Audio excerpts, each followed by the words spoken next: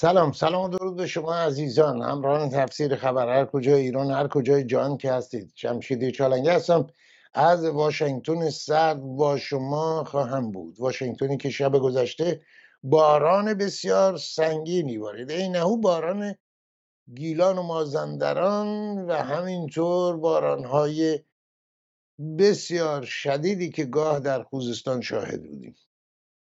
اما در هر حال و هوایی محور گفتگوهای من با میهمانان تفسیر خبر موضوعات و مسائل و خبرهای مربوط به ایران هست، چه در داخل ایران، چه در منطقه و چه در عرصه بین المللی. مسئولان جمهوری اسلامی سردار سلامی، ژنرال سلامی فرمانده سپاه، پاسداران و دیگران همچنان بر طبل نابودی اسراییل میکوبند. کار دست فلسطینی ها دادند. این دوانه های چند میلیارد دلاری خرج حماس و حزب الله و جهاد اسلامی کردند. نتیجه اون همون شد و همین شد که دیدیم و میبینیم.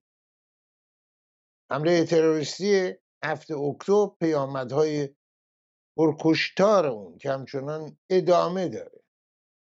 در روزهای نخست جمهوری اسلامی عقب کشید که ما نبودیم، اما به مرور گام‌های به جلو گذاشت و آیت الله علی خامنه‌ای صحبت از منطقه بعد از جنگ غزه میکنه بر محور مقاومت حزب الله، جهاد اسلامی، حوثی‌های عراق، هشت شعبی حوثی‌های یمن، هشت شعبی عراق و بقیه با میلیاردها دلار پول مردم ایران و خرابی هایی که به بار آوردن.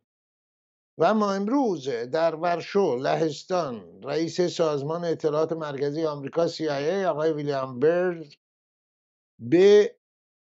به قطر که نه به ورشو رفته و با مسئول به اصطلاح مخابرات اسراییل، ضد اطلاعات اسراییل، موساد اسراییل و یک مقام قطری در اونجا نشستی خواهند داشت برای پایان دادن به آنچه که بین اسراییل و سازمان حماس میگذره و بیشتر درباره مبادله اسیران. ویدئویی هم پخش شده در سراسر جهان. کشتن یک دانشجوی تانزانیایی توسط مسلحان حماس، یک دانشجوی تانزانیایی که در اسرائیل مشغول تحصیل بوده، گرفتن و گلوله باران کردن این انسان. ویدئوی بسیار دلخراشی هست، از جمله ویدئوهایی که از عملکرد سازمان حماس منتشر شده. سازمانی که باعث شد حملات اسرائیل رو به اصطلاح آغاز بشه، انجام بشه، که دیدیم تا به حال بالای 18,000 فلسطینی در غزه کشته شدن. بخش بزرگی از غزه عملا نابود شده است. میهمانی داریم. آقای مرتضی اسماعیلی پور قرار بود میهمان دیگری نیز داشته باشیم که متاسفانه در میانه راه مطلع شدیم که مبتلا به کرونا شده. آرزوی شفای سریع او رو داریم. آقای مرتضی اسماعیلی پور فعال سیاسی با ما خواهند بود در ادامه برنامه تا لحظاتی دیگه.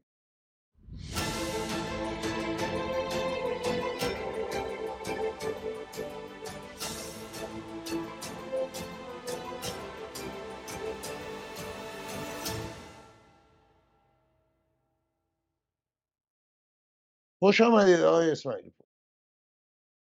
درود خدمت شما جناب چالنگی و همچنین بینندگان محترمتون، در خدمتتون هستم. خب آقای اسماعیلی پور، همه کشورهای منطقه به نحوی در جریان، در تلاش هستن که به یه نحوی این بحران رو تموم کنن، یعنی این جنگ غزه رو تموم کنن. واقعا هم مردم اسرائیل و هم فلسطینی هایی که روی خوشی با حماس ندارن، حتی بعضا با دولت خودگردان فلسطینی به نحوی گرفتار یه همچین عملیات، یه همچین درگیری‌های خونباری شدن. غیر از حکومت ایران که همچنان بر طبل نابودی اسرائیل. این رو شما چطور تعبیر و تفسیر میکنید؟ گفتم، اشاره کردم، آقای محمد به عبدالرحمن نخست وزیر قطر و رئیس CIA و اینا که در ورشو لهستان قراره بشینن از گپ بزنن. شما این تمایلات جمهوری اسلامی رو برای نابودی اسرائیل چطور تعبیر و تفسیر میکنه؟ ببینید، اولا اشاره من بکنم که جهان دیگه اون جهان ایدئولوژیک نیست و در محور مسائل اقتصادی تلاش میکنه خودش رو پیش ببره و در این حوزه هم ما شاهد یک سری قراردادهای بین‌المللی در منطقه هستیم و کشورهای منطقه هم بسیار سود از این موضوع می‌بردن، چون میرفت به سمت یک سامان اقتصادی بسیار قدرتمند و البته نباید به نوعی ازش ناامید شد و مطمئنا در سال آینده این مسیرهای اقتصادی بسیار گسترش خواهند پیدا کرد. همونطور که قبلا هم توی یک برنامه گفتم E2 و I2 U2 هستش که یکی از بزرگترین قراردادهای تجاری است که از 2 سال دیگه هم شروع خواهد شد. موضوع اینجاست که جهان و بخصوص کشورهای منطقه خسته از مسائل جنگی هستند. جنگ تبعات اقتصادی بسیار زیاد و اجتماعی بسیار سنگینی ایجاد میکنه و در نتیجه خب کشورهای بخصوص عرب و کشورهای حالا خلیج فارس و یک سری از کشورهای دور، حتی ترکیه، اینها تلاششون برای این بود که این جنگ پایان پیدا کنه. اما نکته اینجاست که پایان یافتن جنگ پیش از نابودی گروه تروریستی حماس میتونه این عدم امنیت رو در منطقه گسترش پیدا کنه. ما حوثی‌ها رو داریم در یمن، همونطور که اشاره کردید، رجزخوانی‌هاشون و عملکردشون نشون از این میده که هر گروه تروریستی در منطقه باشه آشوب در اون منطقه هستش و نابسامانی اقتصادی ایجاد میشه. هشت شبیه که اشاره کردید همون گروهی است که خودش بی‌نظمی ایجاد میکرد و کتایب یا خیلی از گروه‌های دیگه ما میبینیم که موجب به نوعی میشه گفتش ایجاد نگرانی برای کشورهای مختلف میشن، به جز اینکه در سیاست داخلیشون تاثیر میذاره. اما جمهوری اسلامی یک حکومت نرمال نیست و همیشه به سمت اهداف ایدئولوژیک خودش میرفتش به دلایل مختلف. ما می‌بینیم اختلاسایی که در ایران شده، جیب اینها پر شده و اشباع شده از منابع مالی، در کشورهای مختلف مکانهای مختلف گرفتن، از سودهای کلانی دارن میبرن. نکته اینجاست که جمهوری اسلامی به دلیل اون اخوان مسلمی بودن، تفکرات که در بین شخص علی خامنه‌ای و تفکراتی که در سپاه وجود داره، به دنبال غرب ستیزی و اسراییل ستیزی و محو اسرائیل و مسائل اینچنینی هستن.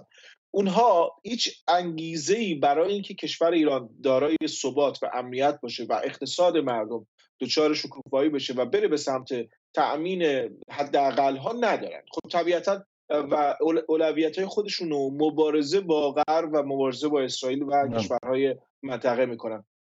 این نشون از این میده که کشورهای دیگه به دنبال این هستن که یک جورایی این مسئله حماس از بین بره. حتی ما میبینیم که قطر سران گروه تروریستی حماس رو از کشور خوش عذرخواسته و از کشور خوش رفتن، حتی به اینجایی که قطر یکی از بزرگترین کشورهای حامی تروریست در منطقه در جهان بوده، از بن لادن گرفته، از نمیدونم گروه‌های مختلف که ما می‌بینیم که اونجا بودن. همین طالبانی که دفتر مرکزیش در قطر بوده و الان در افغانستان ویرانی کرده، در قطر سامان پیدا کردن و ساپورت‌های مالی از شبکه‌های خبری خودشون هم گرفتن. موضوع اینجاست که ما در شرایطی هستیم که کشورهای مختلف به فکر منافع ملی خودشون هستن و برایشون اون ایدئولوژی منطقه عرب و به نوعی میشه گفتش القدس و خیلی چیزهایی که قبلا استفاده می‌کردن دیگه اولویت نیست. اما جمهوری اسلامی برای اینکه رجزخوانی بکنه و بتونه به نوعی میشه امتیازگیری کنه در حوزه بین‌الملل، مجبور هست یک به نوعی میشه گفت دیواری رو پیدا کنه که خراب کنه و از اون به نوعی کسایی که میخوان مانع این خرابی دیوار بشه از اونها سود بگیره. خب آقای مرتضی خان گرامی، آقای اسماعیلی بود، ببینید غرب ستیزی که شما بهش اشاره کردید، این غرب ستیزی خب در زمان اتحاد جماهیر شوروی سوسیالیستی وجود داشت. کره شمالی هم همچنان مثلا با غرب بدبستونی نداره. ویتنام هم یک زمانی غرب ستیز بود، جنگید و چه شد چه نشد. الان ویتنام روابط بسیار گسترده‌ای با آمریکا داره و آمریکا هم سرمایه‌گذاری‌های زیادی در ویتنام داره. این دورویی که وجود داره متاسفانه این حکومت تزریق کرده در زندگی روزمره بسیاری از مردم. خب در همین کره شمالی شما نمی‌بینید صبح تا شب بگن آمریکا نابود باید گردن، نصف جمعیتی که داره حکومت میکنه کسانشون تو آمریکا زندگی کنن و در کانادا زندگی کنن و دزدی کنن، پولا رو بفرستن در آمریکا سرمایه گذاری کنن. و این یه مسئله دیگه این که خب یه گروه‌هایی مثل القاعده رو در واقع میشه گفت ریشه‌کن کردن. همین حماس در قطری زندگی میکردن، رهبرانش به ایران رفت آمدهایی میکردن، دوباره میمدن قطر، آقای هنیه میومدن در غزه. اسراییل هم حتی پولایی که میگیره، هر چه که بود، کمکی که باید بشه یا مالیات یا هر چه که بود، در اختیار حماس قرار میداد که مثلا به این خیال توجیه شده که سازندگی کنن، که دیگه میدونستن که اینا اهل سازندگی نیستن، میدونستن دارن تونل میسازن، میدونستن که دارن اینا. آیا این غرب ستیزی، نتیجه حرف که میخوام بگیرم اینه، این غرب ستیزی و این دکانی که اینا رو انداختن بخشی از بازیایی نیست کسانی که این حکومت رو اساسا آوردن و همینطور با این جنسا دارن این دکون رو سرپا نگه داشتن که استفاده خودشونو ببرن؟ واقعیت اینه که هر احتمالی رو ما باید مد نظر بگیریم، به خاطر اینکه بازم تاکید میکنم بحث منابع مالی و ثروت کلانی است که از طریق فروش نفت و یا پتروشیمی ایران ما بسیار ثروتمنده، یکی از ثروتمندترین کشورهای موجود در بحث منابع طبیعی هستش و میتونه هر کمپانی و یا هر گروهی که پشت این قضیه هستش رو ثروتمند که تا ابد بکنه و به خاطر اینکه بسیاری از اینها باور ندارن حکومت جمهوری اسلامی برقرار خواهد موند، اینها معمولا در کشورهای مختلف املاکی رو میگیرن. موضوع اینجاست که این غرب ستیزی کالای بسیار به نوعی میشه گفتش رواجی بود که از طریق تفکرات مثل اخوان مسلمینی رشد پیدا کردش. اینکه بی‌نظمی باشه تا یه سری کمپانی ها ثروتمند بشن، اینکه به نوعی میشه آشوب باشه تا یک سری شرکت‌های نفتی و حمل نقلی ثروتمند بشن از طریق همین. ببینید الان تصور کنید اگر جمهوری اسلامی نبود و ایران برقرار بودش، نفتی که ایران در حال فروشش بود و اون بحث حمل و نقلش رو در نظر بگیریم، بحث بیمش و خیلی چیزای دیگه، ثروت نجومی بود که به نوعی میشه گفتش باید کشورهای دیگه پرداخت می‌کردن. ولی در حال حاضر نه تنها نیم بها بلکه بیش از حد تصور رایگان هستش برای اونها. طبیعتا ما با رژیمی سر کار هستیم که هیچ گونه تفکر سیاسی منظم و مدرنی نداره و طبیعتا به خاطر اهداف ایدئولوژی خودش حاضر هستش در این جغرافیای سیاسی ثروت بسیار کلانی به دست بیاره تا بره به اون آرمان‌های اسلامگرایی و آرمان‌های آزادی فلسطین و مباحث مرتبط به این موضوع. طبیعتا ما با یک حکومت نرمالی روبرو هستیم که تفکرات غربگرایی بهانه‌ای برای ثروت اندوزی و رسیدن به آرمان‌های خودش داره. خب من با این کار ندارم، یعنی صحبتش کردیم، این به جای خود، این رژیم هر چی که هست، این رژیم همین تفکرات داره، این در این پنهان هم نکردن یا میگن یا درویی میکنن، در حرفشو میزنن یه کار. این بحثا شده بارها و بارها، هر بر سر دولت ها نه شرکت ها. این مذاکرات اتمی بیش از 20 ساله ادامه داره. گفته میشه که حکومت فقیه باعث ناآرامی ها در منطقه است، خطر اتمی است، این هست آن هست، حامی تروریسم هست. با این همه میبینید که مثلا همین دولت آقای اوباما یا مثلا در زمان اوباما و بقیه به نحوی مماشات کردن و تر و خوش کردن این حکومت، پولهایی رو در اختیارش گذاشتن و همه اینا حرف بر سر اینه که و سود این حکومت رسیدن به همه غیر از مردم ایران. اسراییل هوشمندی خودشو به کار میبره، از خطری که ایجاد شده یا به نظر میاد خطر بزرگی هست استفاده میشه، اعراب و اسراییل به هم نزدیک میشن. حالا قبلش هم شروع شده بود این روند و بقیه هم همینطور. پس بر سر اینه این دولت ها واقعا مستعسل هستن در برابر چنین سیاست هایی یا نه مسائلی دارن؟ اشاره شما به 1998 و 2001 تنش‌هایی که بحث اتمی شد و بعد شروع این ماجرا 2004 احتمال جنگ بود و من به خاطر دارم و کاملا درست حرف شما. اما نکته اینجاست که شخصا اعتقاد به این دارم که جمهوری اسلامی با باجدهی و به نوعی میشه گفتش تخفیف در فروش بعضی از محصولات خودش تونستشون روند خودش رو، رقم تقبلی کشورهای مختلف نسبت به خودش رو کند کنه و بعد از سال 2009 به بعد به نوعی میشه بحث بازدارندگی اتمی رو مد نظر قرار دادش و کشورهای مختلف به امید این که جمهوری اسلامی یک حکومت نرمال میتونه باشه و به اون اهداف شوم خودش نرسه و سال 2015 یادمونه که برجامی امضا شد که به نوعی میشه گفت خیانت بزرگی به مردم ایران بودش، به این خاطر که جمهوری اسلامی رو پرپول کرد. از طرف دیگه مماشاتی که شما اشاره میکنید نسبت به اوباما در دوره پرزیدنت ترامپ خب تغییر کردش. من به خاطر دارم 2017 شروع کرد دونالد ترامپ اعتراضهای مختلف، 10 ماه این اعتراضات خودش رو در 4 نشست مختلف ایجاد کرد که بگوید جمهوری اسلامی به دنبال اهداف موشکی و اتمی خودشه و میتونه جهان رو با بی‌نظمی بزرگی رو بکنه و تهدید امنیت ملی است و 2018 البته خارج شد. نکته اینجاست که کشورهای دیگه شاید من از این جنبه نگاه میکنم، شاید براشون اهمیت این موضوع که اتمی شدن جمهوری اسلامی چقدر میتونه جهان رو تهدید کنه اولویت نبود و بیشتر منافع مقطعی خودشون رو در نظر گرفته بودن و از طرف دیگه جمهوری اسلامی یک به نوعی اهرام فشار به غرب بودش. روزها و که بعضی کشورها به خصوص چین نسبت به این وضعیت راضی بودن و میخواستن که جمهوری اسلامی به عنوان یک تهدید برای آمریکا و یا کشور و اروپایی ها باشه تا بتونن اون مثلا روس‌ها گازشون رو بفروشن و یا چین‌ها بتونن اون تبادلات خودشون رو داشته باشن.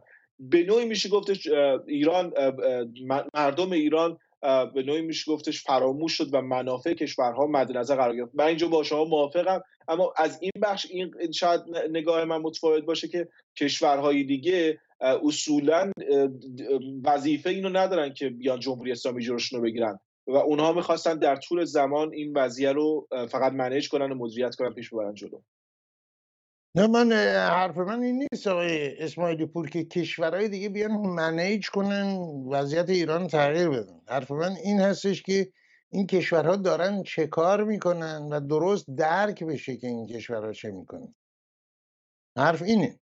یعنی چون خیلی از مخالفان حکومت هم امید بستن به همین دولت هایی که بعضا مصالح ملی هم چندان برایشون مهم نیست، مصالح ملی کشورهای خودشون، مصالح حزبیشون بالاتر از مصالح ملیشون هست و متاسفانه عملکرد مخالفان خارج از کشور هم طی این سالها چنان بوده که تمام امیدها رو و عملکرد این دولت ها چیز کردن. حرف من شناسوندن عملکرد این دولت ها هست آقای عذرخواهی میکنم جناب اسماعیلی پور. شالنگی. حالا اجازه بفهم بفرمایید. من فکر می‌کنم بیزینس این افراد بعضی از اپوزیسیون‌ها بله در این بود که تعامل کنن با بعضی کشورها.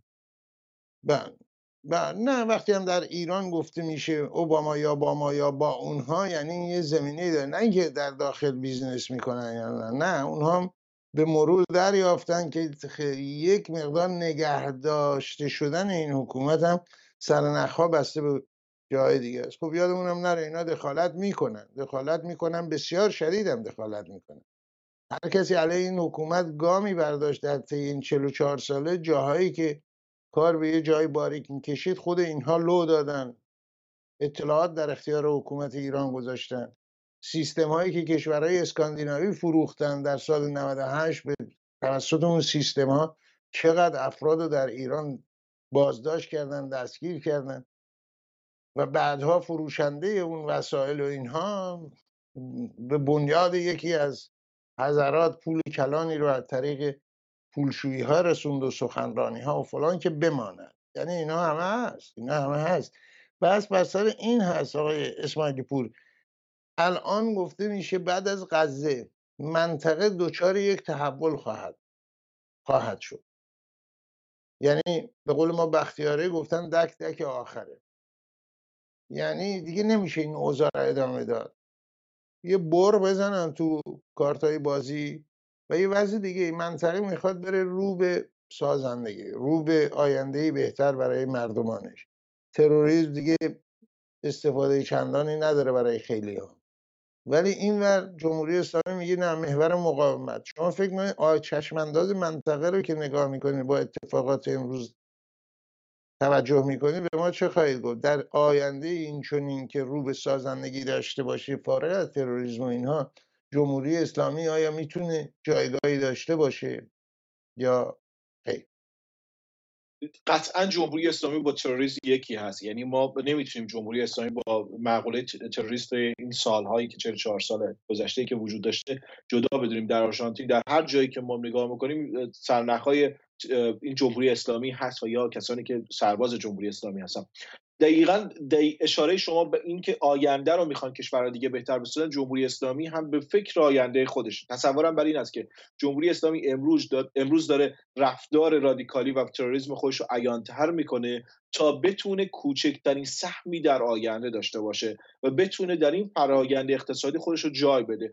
ما میدونیم جمهوری اسلامی رجزخوانی میکنه، تهدید میکنه، بلوف تو خالی هستش. اینو از منظر نظامی و از منظر سیاسی ما بارها دیدیم.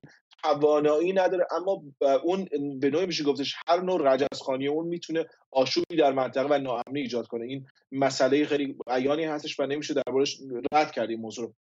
جمهوری اسلامی وقتی میبینه کشورهای مختلف توی یک شرایط دیگه قرار دارن میگیرن، خودش رو وقتی عقب میبینه از این شرایط، تنها ابزار و تنها سلاحی که میتونه استفاده کنه تروریسمه. این که من مثلا محور مقاومت جمهوری اسلامی میگه، این که در جمهوری محور مقاومت رو میخوام در منطقه گسترش بدم، یعنی اینکه اگه شما میخواید نظم داشته باشید، امنیت داشته باشید، میبایست به من هم باج بدهید. جمهوری اسلامی از این طریق تونست با اوباما و تونست با بایدن دیل کنه و مذاکره کنه و بتونه به نتیجه برسونه. به این دلیل که کشورهای احزابی که در آمریکا هستن به فکر انتخابات هستن، به فکر پیش بردن اهداف اجرایی طرحهای خودشون در منطقه و در نتیجه من فکر میکنم حتی این رجزخوانی جمهوری اسلامی مشابه رجزخوانی جمهوری اسلامی در اوایل جنگ بعد از جنایت 7 اکتبر نشون از این میده که عقب نشینی خواهد کرد، اما چون به قول معروف گفتنی هیچ کنترل نمیندازه، هیچ مانعی برای جمهوری اسلامی نیست که این رجزخوانی‌ها رو کنه. چیزی الان در جهان نداره که بهش چنگ بندازه و به این امید که اگر مثلا من رجزخوانی کنم، تون روی کنم، از این امتیاز من خواهم شد، چیزی نداره. یعنی در بازی سیاسی، در روابط دیپلماتیک و یا دیدارهای دیپلماتیک ما می‌بینیم که جمهوری اسلامی به نوعی میشه گفت ارزش و جایگاهی که داره مشابه افغانستانه. ما ایرانمون رو با جمهوری اسلامی یکی نکنیم. مثلا ما الان هر صحبتی کنیم بعضی‌ها میگن نه ایران رو تحقیر نکن. ایران تحقیر نیست. ایران توسط جمهوری اسلامی چون مصادره شده و در جهان جایی نداره. نگاه کنید در مصر جایی نداشت، در مذاکرات ترکیه جایی نداره. اینکه گاهی در روسیه پیداش میشه، اینکه گاهی در مثلا کشورهای عرب پیداش میشه، به عنوان یک کشور حاضر در منطقه هست. یعنی در مبادلات سیاسی نه توانایی اون تغییر شطرنج رو داره، نه توانایی رو داره که خودش به عنوان یک مهره بتونه بازی رو تغییر حداقلی بده. خب آقای اسماعیل پور، حکومت فقیه و جمهوری اسلامی از جنگ غزه این استفاده، این بهره رو گرفت، این سوء استفاده رو عنوان بهش بدیم، اعدام ها رو دوباره گسترش داد. چه میشه کرد و چه باید کرد کسانی که توانایی دارن از امکانات جهان به اصطلاح آزاد، چه کاری میتونن بکنن برای توقف این موضوع؟ 44 سال ما این شرط داریم و جمهوری اسلامی هر بار یه بحرانی پیدا میکنه دست به اعدام ها میزنه تا مثلا یک سری از کشورهای مثلا مدافع حقوق بشر رو موجب کنه که امتیازاتی ازشون بگیره و یا حمایت کنن در یک مسیری از جمهوری اسلامی. جمهوری اسلامی دقیقاً تنها در زمانی که مردم در خیابان هستن مجبور به عقب نشینی میشه و حتی ما به قیام سال گذشته رو میبینیم که تصور بر این بود که اعدام‌ها گسترش پیدا کنه، اما مردم چون همچنان بعد از هر اعدامی در خیابان بودن، اعتراض گسترده نشون میدادن، جمهوری اسلامی مجبور میشد اون ریل یا عرابه مرگ خودش رو در مسیر اعدام سرعتش رو پایین کنه. الان در حال حاضر اعدام‌ها زیاد شده چون جمهوری اسلامی میخواهد امتیاز بگیرد به بهانه حقوق بشر، به بهانه‌های مختلف. و مسئله اعدام‌ها ما تا زمانی که جمهوری اسلامی هست هیچ راهکاری نداریم. یعنی هیچ جمهوری اسلامی از طریق سازمان‌هایی که تعداد اعدام‌ها رو میشمارند و بودجه کلانی میگیرن که خب متوقف نخواهد شد، یا حتی در سخنرانی‌هایی که بعضی از کنشگران در سازمان ملل میکنن به نتیجه نرسیم، چون هر دفعه ما میبینیم که هیچ تغییری صورت نگرفته.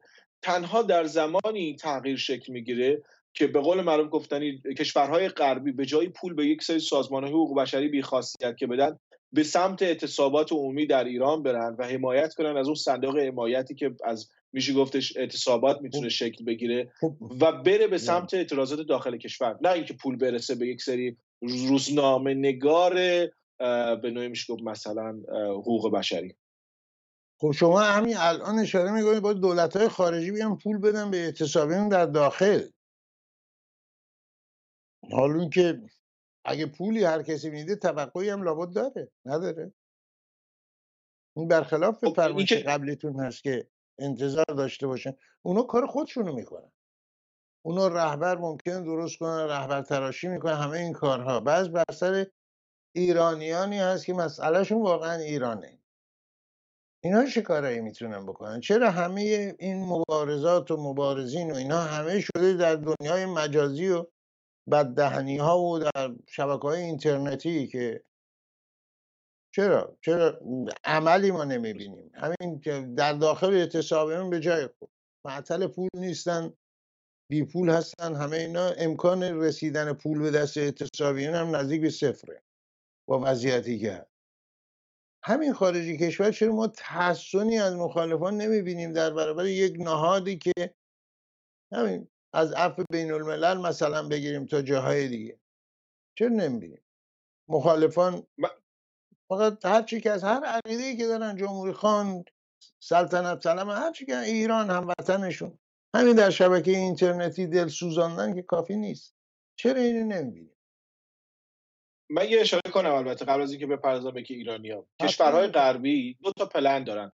یک پلن که سازش هستش و تعامل کنن با شرایط موجود و مدیریتش کنن محدود، و یک پلنی هست که کمتر بهش پرداخته میشه و اون هم اینه که جمهوری اسلامی نباشد، اون کشور دیگه دچار امنیت میشه و شرایط بهتری پیدا میکنه. من با دوستانم در اسراییل، خب به دلیل اینکه در بعضی دانشگاه اسراییل همکاری داشتم، بارها صحبت کردم، گفتم جمهوری اسلامی تا زمانی که هست شما این شرایط دارید، یعنی با گروه‌های تروریستی که در منطقه هست شما دست نرم کنید. اشاره اونها این بود که ما رژیم چنج رو مد نظر قرار نمیگیریم، ما سعی میکنیم خود مردم این تغییر رو بدن، ولی بحث اینه که اگر اسرائیل به جایی برسد که بخواهد مثلا تغییرات ایجاد کنه قطعا حمایت میکنه، حالا از طریق مختلف. نکته اینجاست که ما غربی‌ها رو میبایست دیپلمات‌هایی بدونیم که بی‌خاصیت هستن. برنامه‌های خیلی زیادتری هم هست، ممکنه اساساً بخوان یک حکومتی رو حفظ کنن ولی وانمود میکنن که ما نمیخوایم حفظ کنیم، مثلا یه کارایی داره یکی از سناریوها هست. اجازه بدید آقای مرتضی، دولت‌های دیگه کار خودشونو میکنن، نمیشه به اونها گفته شما پول به این ندید بیاد به این یکی بدین این کارو کنن. نه، اون پول به اون میده برای یه هدفی داره میده، هدفش همینه که اون آدم هر چی که هست. حرف من ایرانی ها هست. ایرانی ها چه میتونن بکنن؟ اولا مؤثر باشه، و اگر مؤثر باشه چرا نمیکنن؟ مثلا فرض کنید چرا ما 5000 ایرانی نمیبینیم جلوی یه سازمان بین المللی، نه یک شبکه تلویزیونی که بریم بگیم آقا این همه ایران دارن میکشن، چرا یه خبرش رو نمیبینیم؟ ایجاد تشکیلات هزینه‌های بسیار زیادی میبره و ساماندهی یک جریان مثلا اعتراضی در غرب میبایست یک سری برنامه‌ریزی‌های طولانی مدت داشته باشه. من موافقم این که یک سری تجمعاتی خودجوش ایجاد شد در قیام مردم در داخل ایران، چون انگیزه‌های مشخصی داشتش و به نوعی میشه گفت اون مسئولیت پذیری شهروندان در خارج کشور هم منجر به این شد تجمعات گسترده‌ای شکل بگیره. در حال حاضر در شرایطی که قیام در ایران نیست، تنها چیزی که میتونه این وضعیت رو تغییر بده ساخت تشکیلات و یک کارگروه‌های مشخص در این حوزه هستش که متاسفانه این موضوع به خاطر دلایل مختلف، از جمله بحث گفتم هم پلن اول سازشی که با جمهوری اسلامی دارن برای که کنترل کنن شرایط رو، کمتر حمایت میشه. نکته اینجاست که اگر من نقد میکنم به اون سازمان، چون سازمان‌های بی‌خاصیت هست، اگر اون سازمان‌ها تغییر شکل میدن، به جای حقوق بشری فعالیت سیاسی مشخص مدونی داشته باشن، ما به اون تجمعات و اون اهدافی که حالا پشت این تجمعات هستش، اون رایزنی‌های سیاسی و دیپلماتیکی که هستش، میتونه با سناتورها، میتونه با نمایندگان مجلس در اروپا و خیلی از گروه‌های دیگه ایجاد ارتباط کنه. چون ما افرادی رو نداریم که من یک بار این حرفو زدم، بعضی سوء تفاهم براشون شد، ما کسانی نداریم که به صورت تخصصی و کارشون این باشه که مبارزه کنن با جمهوری اسلامی. کسانی داریم که به عنوان سازمان حقوق بشری بیان رپورت بدن، بیان کارهای مختلفی انجام بدن. اما فعال سیاسی هدفمند نداریم که شغلش این باشه. به همین دلیل است که ما میبینیم که اون فعال سیاسی که میتونه توانایی زیادتری داره نسبت به یک کنشگر حقوق بشری، می‌بینیم که اون کارایی نداره، چون خرج زندگیش خرج در غرب بیشتر از ایران هزینه هستش، اون نمیتونه برآورد کنه و درگیر کار دیگه میشه. این تخصصی نبودن کارها بود. مگر به حقوق بشری موضوع سیاسی نیست آقای مرتضی؟ در حال حاضر نه. آقای مرتضی تصور میکنم، تصور من اینه، ببینید ما میبایست یک سری گروه ها رو مد نظر قرار بدیم و بگیم چه گروه هایی هستن که چه کارکردی دارن. من اسم نمیبرم در اینکه مشخصه، فقط یک مثال میزنم. یک سازمانی هست که حقوق بشری در مورد اعدام ها کار میکنه. تمام کارکردش این بوده که در مثلا اروپا شماره های اعدام شده، مثلا اعدام شده ها رو بشماره و در گزارش خودش بنویسه. این موضوع در همه رسانه ها هست دیگه، نیاز به گزارش اون سازمان نیست و یک بودجه کلانی داره. اما این اگر تشخیص مثلا به یک گروه سیاسی داده بشه، چون ما گروه سیاسی نداریم در که فعالیت کنه، توانایی رو داشته باشه که تشکیلات مثلا همین آقای اسماعیل پول نمیدن. شما اجازه بدید، آخه شما اون گروه هر چه که هست اشکالات خودش داره، اساسا مسئلهش هم ممکنه ایران نباشه. حرف من این است، شما به کار سیاسی رو این یک کار شغل اشاره میکنید. حرف من این هست، این همه صحبت ایران، این همه تجمعاتی که انجام شد در جریان آنچه که انقلاب زن، زندگی آزادی یا انقلاب مهسا یا جنبش هرچی که خونده شد، چرا نمیتونن یه تشکل چرا به وجود نمیاد؟ حرف من اینه. این چرا شما رها کنید اون کسان دیگه که دارن کار خودشون میکنن یا کار دیگران رو دارن پیش میبرن، خواست دیگران رو پیش میبرن، چرا اینها نمیتونن؟ به طور مثال پادشاهی خواهی، مشروطه خواهی، مشروطه سلطنتی، سلطنت طلبی، ایدئولوژی که نیستش که برداشت‌های مختلف، یه نوع نظامه. حالا جمهوری میشه ایدئولوژی برش سوار کرد، ولی اینها چرا مثلا فرض کن همین نمیتونن یه تشکل فعال به وجود بیارن؟ علت چیه؟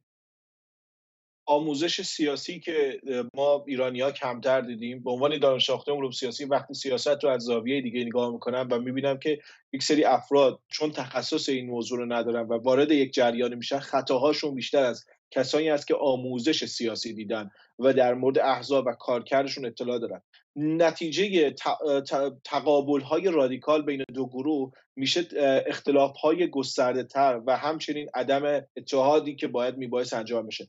متاسفانه که از چیزهایی که ما در غرب، ما در بین ایرانیایی که در خارج کشور هستن میبینیم، رقابت سیاسی که ارجح میشه بر بحث خود ایران هستش. من نمیخوام یک گروه خاصی برم، اما رادیکال ها در همه گروه ها وجود دارن، این رو نمیشه منکر شد. و مثلا در بین جمع خب شخص شاهزاده رضا پهلوی به عنوان یک فرادجناحی هستش، اما بارها نسبت به گروه‌های تندرو، نسبت به یک طیف مشخصا مشروطه خواه هم پادشاهی خواه هم انتقاد کرد. اما در طیف مقابل ما جمهوری خواهان افراطی رادیکال تر از این گروه ها هستن، بخاطر اینکه مشروطه خواه نگاه ملی گرایی دارن. اینی که چون شما مرتبط هستین اون در طیف دیگر هستن، دیگران به جای خود. این گروه ایدئولوژی نیست. اونجا ممکنه بله یکی جمهوری خواست منتها معتقد هستش که مثلا مارکسیسم باید باشه این جمهوری، یه کسی میگه نه باید این باشه، یکی میگه اون باشه.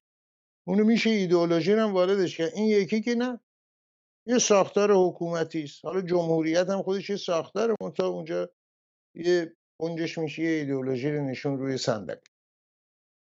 این حرف بر سر اینه که آیا غایب بودن فکر به ایران و فقط ایران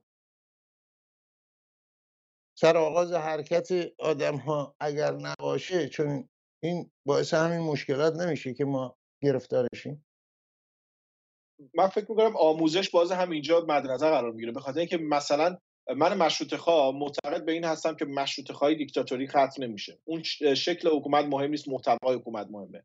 اما یک نفر شاید منتقد من باشه و بگه نه پادشاهی یعنی دیکتاتوری، و این از بیسوادی اون منجر به تنش‌های گسترده‌تر میشه. و یا حتی در بین بچه‌های مثلا جمهوری خواه هم، بین مشروطه خواه هم نگاه چنان منفی به جمهوری خواهی دارن که میگن هر گونه تفکر جمهوری خواهی فاسده و چیزای دیگر. من نکته اینجاست که من فکر میکنم ما میبایست یک سری چهره‌های با دانش ببینیم. مثلا ما در قیام ملی ایران در سال گذشته می‌دیدیم افرادی که چهره بودن اما دانش سیاسی نداشتن. ما افرادی رو می‌بینیم که روزنامه‌نگار بودن یا دندونپزشک بودن یا ورزشکار بودن یا هنرمند بودن یا اصلا واقعا جریان تروریستی بودن، جریان تجزیه طلبی بودن.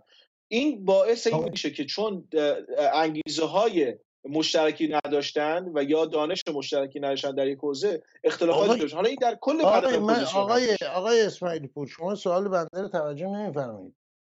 حرف من این نیستشون نشست جورجتاون دوباره میخوایم این سراغش. نه، حرف من اینه یک ولیعهدی وجود داره، یک مشروطه‌ای هست. یه عده‌ای هم در ایران بسیارن، زیادن، صحبت کردن، رضا شاه روحت شاد و همه این صحبت ها. در خارج ایران هم بسیار هستن. خیلی هم من وقتی نگاه میکنم مشغول این فحاشی و بددهنی هستن، فضای اینترنت همه به هم دیگه، همه. حرف من این هست مثلا مرحوم داریوش و همایون آمد یک حزب مشروطه ایران رو بنیانگذاری کرد، مشروطه نوین و اینا. حرف من اینه چرا این همچین تشکلی به وجود نمیاد؟ یه همچین تشکلی به وجود نمیاد برای این. شما اینم به این دلیل مطرح میکنن چون شما اشاره کردن مشروطه خواه هستین. چرا وجود نداره؟ چرا؟ حالا بعدش مثلا یه جای رقابت‌های حزبی بود و نوع حکومت بود و اینا، برای جمهوری خواه اینطورن اونطوره. این من قضیه. این من میخوام مشکل اساسی رو متوجه بشم. عیب کار کجاست که توان یه همچین پدید اومدن یه همچین تشکل بعد 44 سال وجود نداره. اگر ایشون جناب آقایان این کار کردن به این خاطر بود که در اول انقلاب بودش و اون حضور ایشون در لس آنجلس و اون جمعیت ایرانیایی که معترض بودن انگیزه‌های مختلف داشتن تاثیر بسیار زیاد. اما در حال حاضر ما با وضعیت اختلافی که در بین اپوزیسیون داریم سخت است که آدم‌های مختلفی کنار همدیگه قرار بدیم و در کنار اون ما چون فضای مجازی هست. یعنی ما الان به طور مثال در آلمان اگه یک گروه مثلا مشروطه خواه هستش، اینا بیشتر در شبکه‌های اجتماعی با هم در تماسن، نه با یک دفتر سیاسی مشخص در آفیس خوب مشخصه در یک خیابان. این هزینه‌هایی که میتونه به نوعی ایجاد کنه یک جورایی مانع شده. من موافق حرفتون هستم، نمیخوام اینجا بهانه بیارم، بهانه تلاش کنم چیزای دیگه. من فکر می‌کنم یکی از مهمترین دو تا دلیل داره. یکیش نداشتن پوله و خیلی مهمه که تو بحث سیاسی، فعالیت سیاسی یک سری افراد واقعا کارشون این باشه. دو، بحث این است که اختلافاتی که در بین جریان‌های سیاسی افتاده این ناراحتی عمیق ایجاد کرده و مسائل سیاسی نمی‌بینن، مسائل حیثیتی می‌بینن بیشتر تا اینکه ما به یک جایی باید سیاست اینه که بگذریم، یک جایی باید سیاست اینه که قبول کنیم حتی فشار طرف مقابل رو، یک جایی باید به نوعی میشه گفتش کرنش کنیم. اینها رو ما نمی‌بینیم به دلیل اینکه نگران هستیم. عصبانیت جامعه، اون شما از فحاشیایی که در فضای مجازی میگید، من بخشش و واقعیتش رو بخواید خیلی نرمال میدونم و حتی بعضا میگم خب این حق دارن، به این خاطری که فشاری که در داخل ایران هستش، فشار اقتصادی در کنار اون طول کشیدن این جمهوری ننگین اسلامی و اعدام‌ها و کشتارها در خیابان، چشم‌هایی که کور شده، این تحمل پذیری جامعه رو بسیار کم کرده. فعال سیاسی باید تحمل داشته باشه، یعنی فعال سیاسی نباید تو اون بازی وارد بشه. اما ما از جامعه نباید انتظار یک فعال سیاسی تحصیل کرده و یا پردانش در این موضوع انتظار از اون داشته باشیم. نه مسئله جامعه نیست، مسئله در داخل ایران. حرف من متوجه اون نیست. در خارج ایران افرادی رو به اسم من میشناسم که بسیار آدم‌های بددهنی هستن در شبکه‌های اینترنتی، در همین واشنگتن و جاهای دیگه هم هستن و کاملا شناخته شده. یعنی یه همچین رشدی اتفاقا تحصیلاتشون هم علوم سیاسی هست. اما از قضا و برای نجات یک مملکت لزوما همه هم آقای فکر کنم شما موافق بودید که همه کسانی که قصد نجات یک مملکت رو دارن لزوما نباید که دانش سیاسی عمیقی داشته باشه. همین که میدونن که مملکت چه وضعی داره و چه چیزی میخوایم میتونه انگیزه باشه. نه البته میتونه کمک کنه ولی تصمیم گیری باید کسانی باشن که دانشمند. بله، کسانی که آمدن و مصر رو از اخوان المسلمین پس گرفتن و از ارتش خواستن که بیاد و دخالت کنه همه صاحب دانش عمیق سیاسی نبودن به نحوی. سپاس بسیار داریم از آقای مرتضی اسماعیلی پور. متاسفیم میهمان دیگر ما غایب هست و امیدواریم در شماره‌های آینده همراه با آقای اسماعیلی پور بازم این بحث رو ادامه بدیم. با سپاس آقای اسماعیلی. سپاس از شما بینندگان. میگیریم تفسیر خبر رو تا لحظاتی دیگر بینندگان عزیز.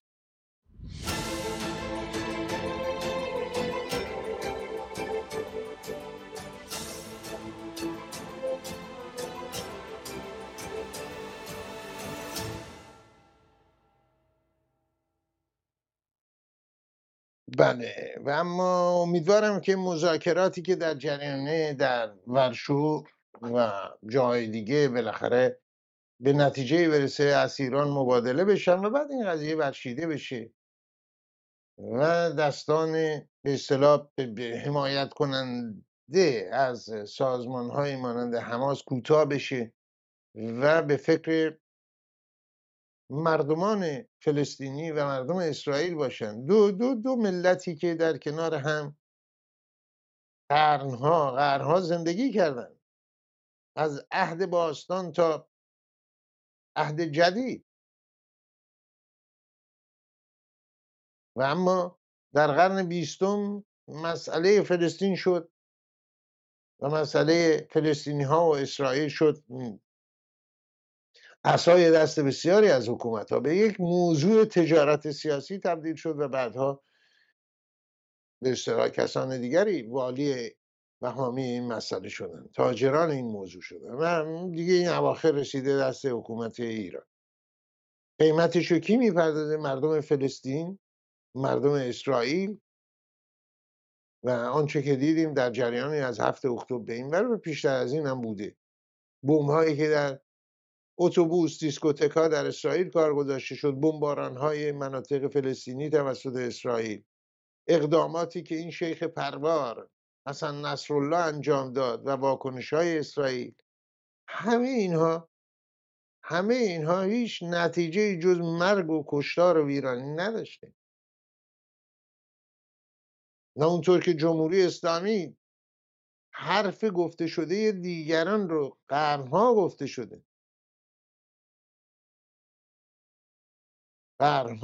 شده نادیده گرفتن این حرف که انسان‌ها کنار هم میتونن با فهم بهتری از یکدیگه زندگی کنن، این رو زیر پا بگذاره و حرف معدودی رو که طی همین سالهای اخیر کمتر از یک قرن گفته شده اسرائیل نابود باید گردد رو باز غرغره کنه.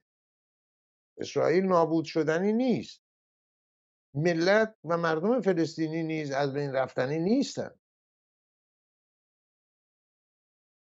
آنچه که پدید اومد، آنچه که انجام شده تا به امروز از 7 اکتبر به این ور، متاسفانه کاشت تازه تخم کینه است در هر دو طرف، در اسرائیل و در مناطق فلسطینی، و این غم انگیزه که امیدوارم جوانه نزنه این دانه های کینه تازه ای رو.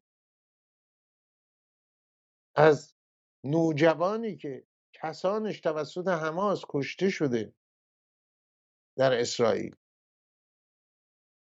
و از نوجوان فلسطینی که کسانش کشته شده در بمباران‌های اسرائیل، چه انتظاری میشه داشت؟ هم عشق بورزیم، بسازیم، دست در دست هم سخت خواهد بود. این کینه ای رو که با این عملیات پدید اومد، از میون بردن چندان ساده نیست متاسفم. امیدوارم به زودی زود این ماجرا و این جنگ و ویرانی و خونریزی تموم بشه و سازمان های مانند حماس، همونطور که القاعده عملا از میون رفته، این مترسک های متحرک در واقع که ساخته شده توسط دیگران هستند، و سرنخهاشون دست کسان دیگه، این نخها بریده بشه. دیدین دیگه البغدادی و دار و دستش به کجا رفتن؟ داعش چه شد؟ القاعده چه شد؟ 10 سازمان و گروه اسلامی که پدید اومدن در منطقه، اینها به کجا رسیدن؟ سرنخها قطع شد، از میون رفتن و بسیاری از اونها هم در حملاتی که بهشون شد از میون رفته بود. امیدوارم این مجموعه عوامل و کارمندان مرد به زودی از میان برداشته بشه. و اما دوستان گرامی، من مدت هاست کتابی به دستم رسید و در معرفی اون بسیار کوتاهی کردم. دوست دیرینه من جناب دکتر بیژن غیبی عزیز، استاد دانشگاه، پژوهشگر تاریخ ایران، استاد دانشگاه در آلمان، پژوهشگر تاریخ، میبخشید، آثار متعددی رو درباره تاریخ ایران باستان، دین و مذهب زرتشت که بیژن عزیز خود از صاحبان اصلی ایران، از زرتشتیان ایران هستند. کتاب ایشون 5 رساله هست که بسیار خوندنی هست. این کتاب رو میبینید به این شکل، قطعش بسیار بزرگه، قطع عادی نداره. میتونید مراجعه کنید دکتر بیژن غیبی در اینترنت و بسیار خوندنی. راجع به کتیبه 20 ستون هست، راجع به حجاب هست، تاریخچه حجاب و در ایران باستان به چه شکل بوده و آنچه که هست درباره تاریخ ایران هست و دین زرتشت. و کتاب جدید ایشون که در اومده ولی هنوز به دست من نرسیده، با عنوان زرتشت و دین او که اون هم بسیار کتاب مهمی است، چون خلاصه ای از اون رو برای من بیژن عزیز فرستاده و بسیار موضوع مهمی هست درباره دین زرتشت، دین و آیین زرتشت، پیامبر ایرانی که میدونیم علی‌رغم گذر تاریخ محبوبیت آموزش‌های او در میون جوانان ایران افزایش بیشتری پیدا کرده، به خصوص در نیم قرن اخیر. کتاب‌های دکتر بیژن غیبی رو که سخنرانی‌های مهمی در دانشگاه‌های معتبر و مهم اروپا، نه تنها آلمان، جاهای دیگه، کشورهای دیگه داشته، کشورهای دیگه اروپایی و در آمریکا نیست. دکتر بیژن غیبی گرامی که در آلمان هستن ایشون و براشون آرزوی تندرستی و برای خانواده نازنین و فرزندان گرامی ایشون. فراموش نکنید اگر امکان داشت از نظر فنی آدرس وبسایت ایشون رو حتما روی صفحه خواهیم گذاشت. و اما آقای میم سخن رو دوستان عزیز میشناسن، کسانی که با اینترنت سر کار دارن، با وبسایت به خصوص پربیننده گویا سر کار دارن، میم سخن رو میبینن که هر هفته علی‌رغم مشکلات بسیار زیادی که دارن و تندرستی ناکامل و هر حال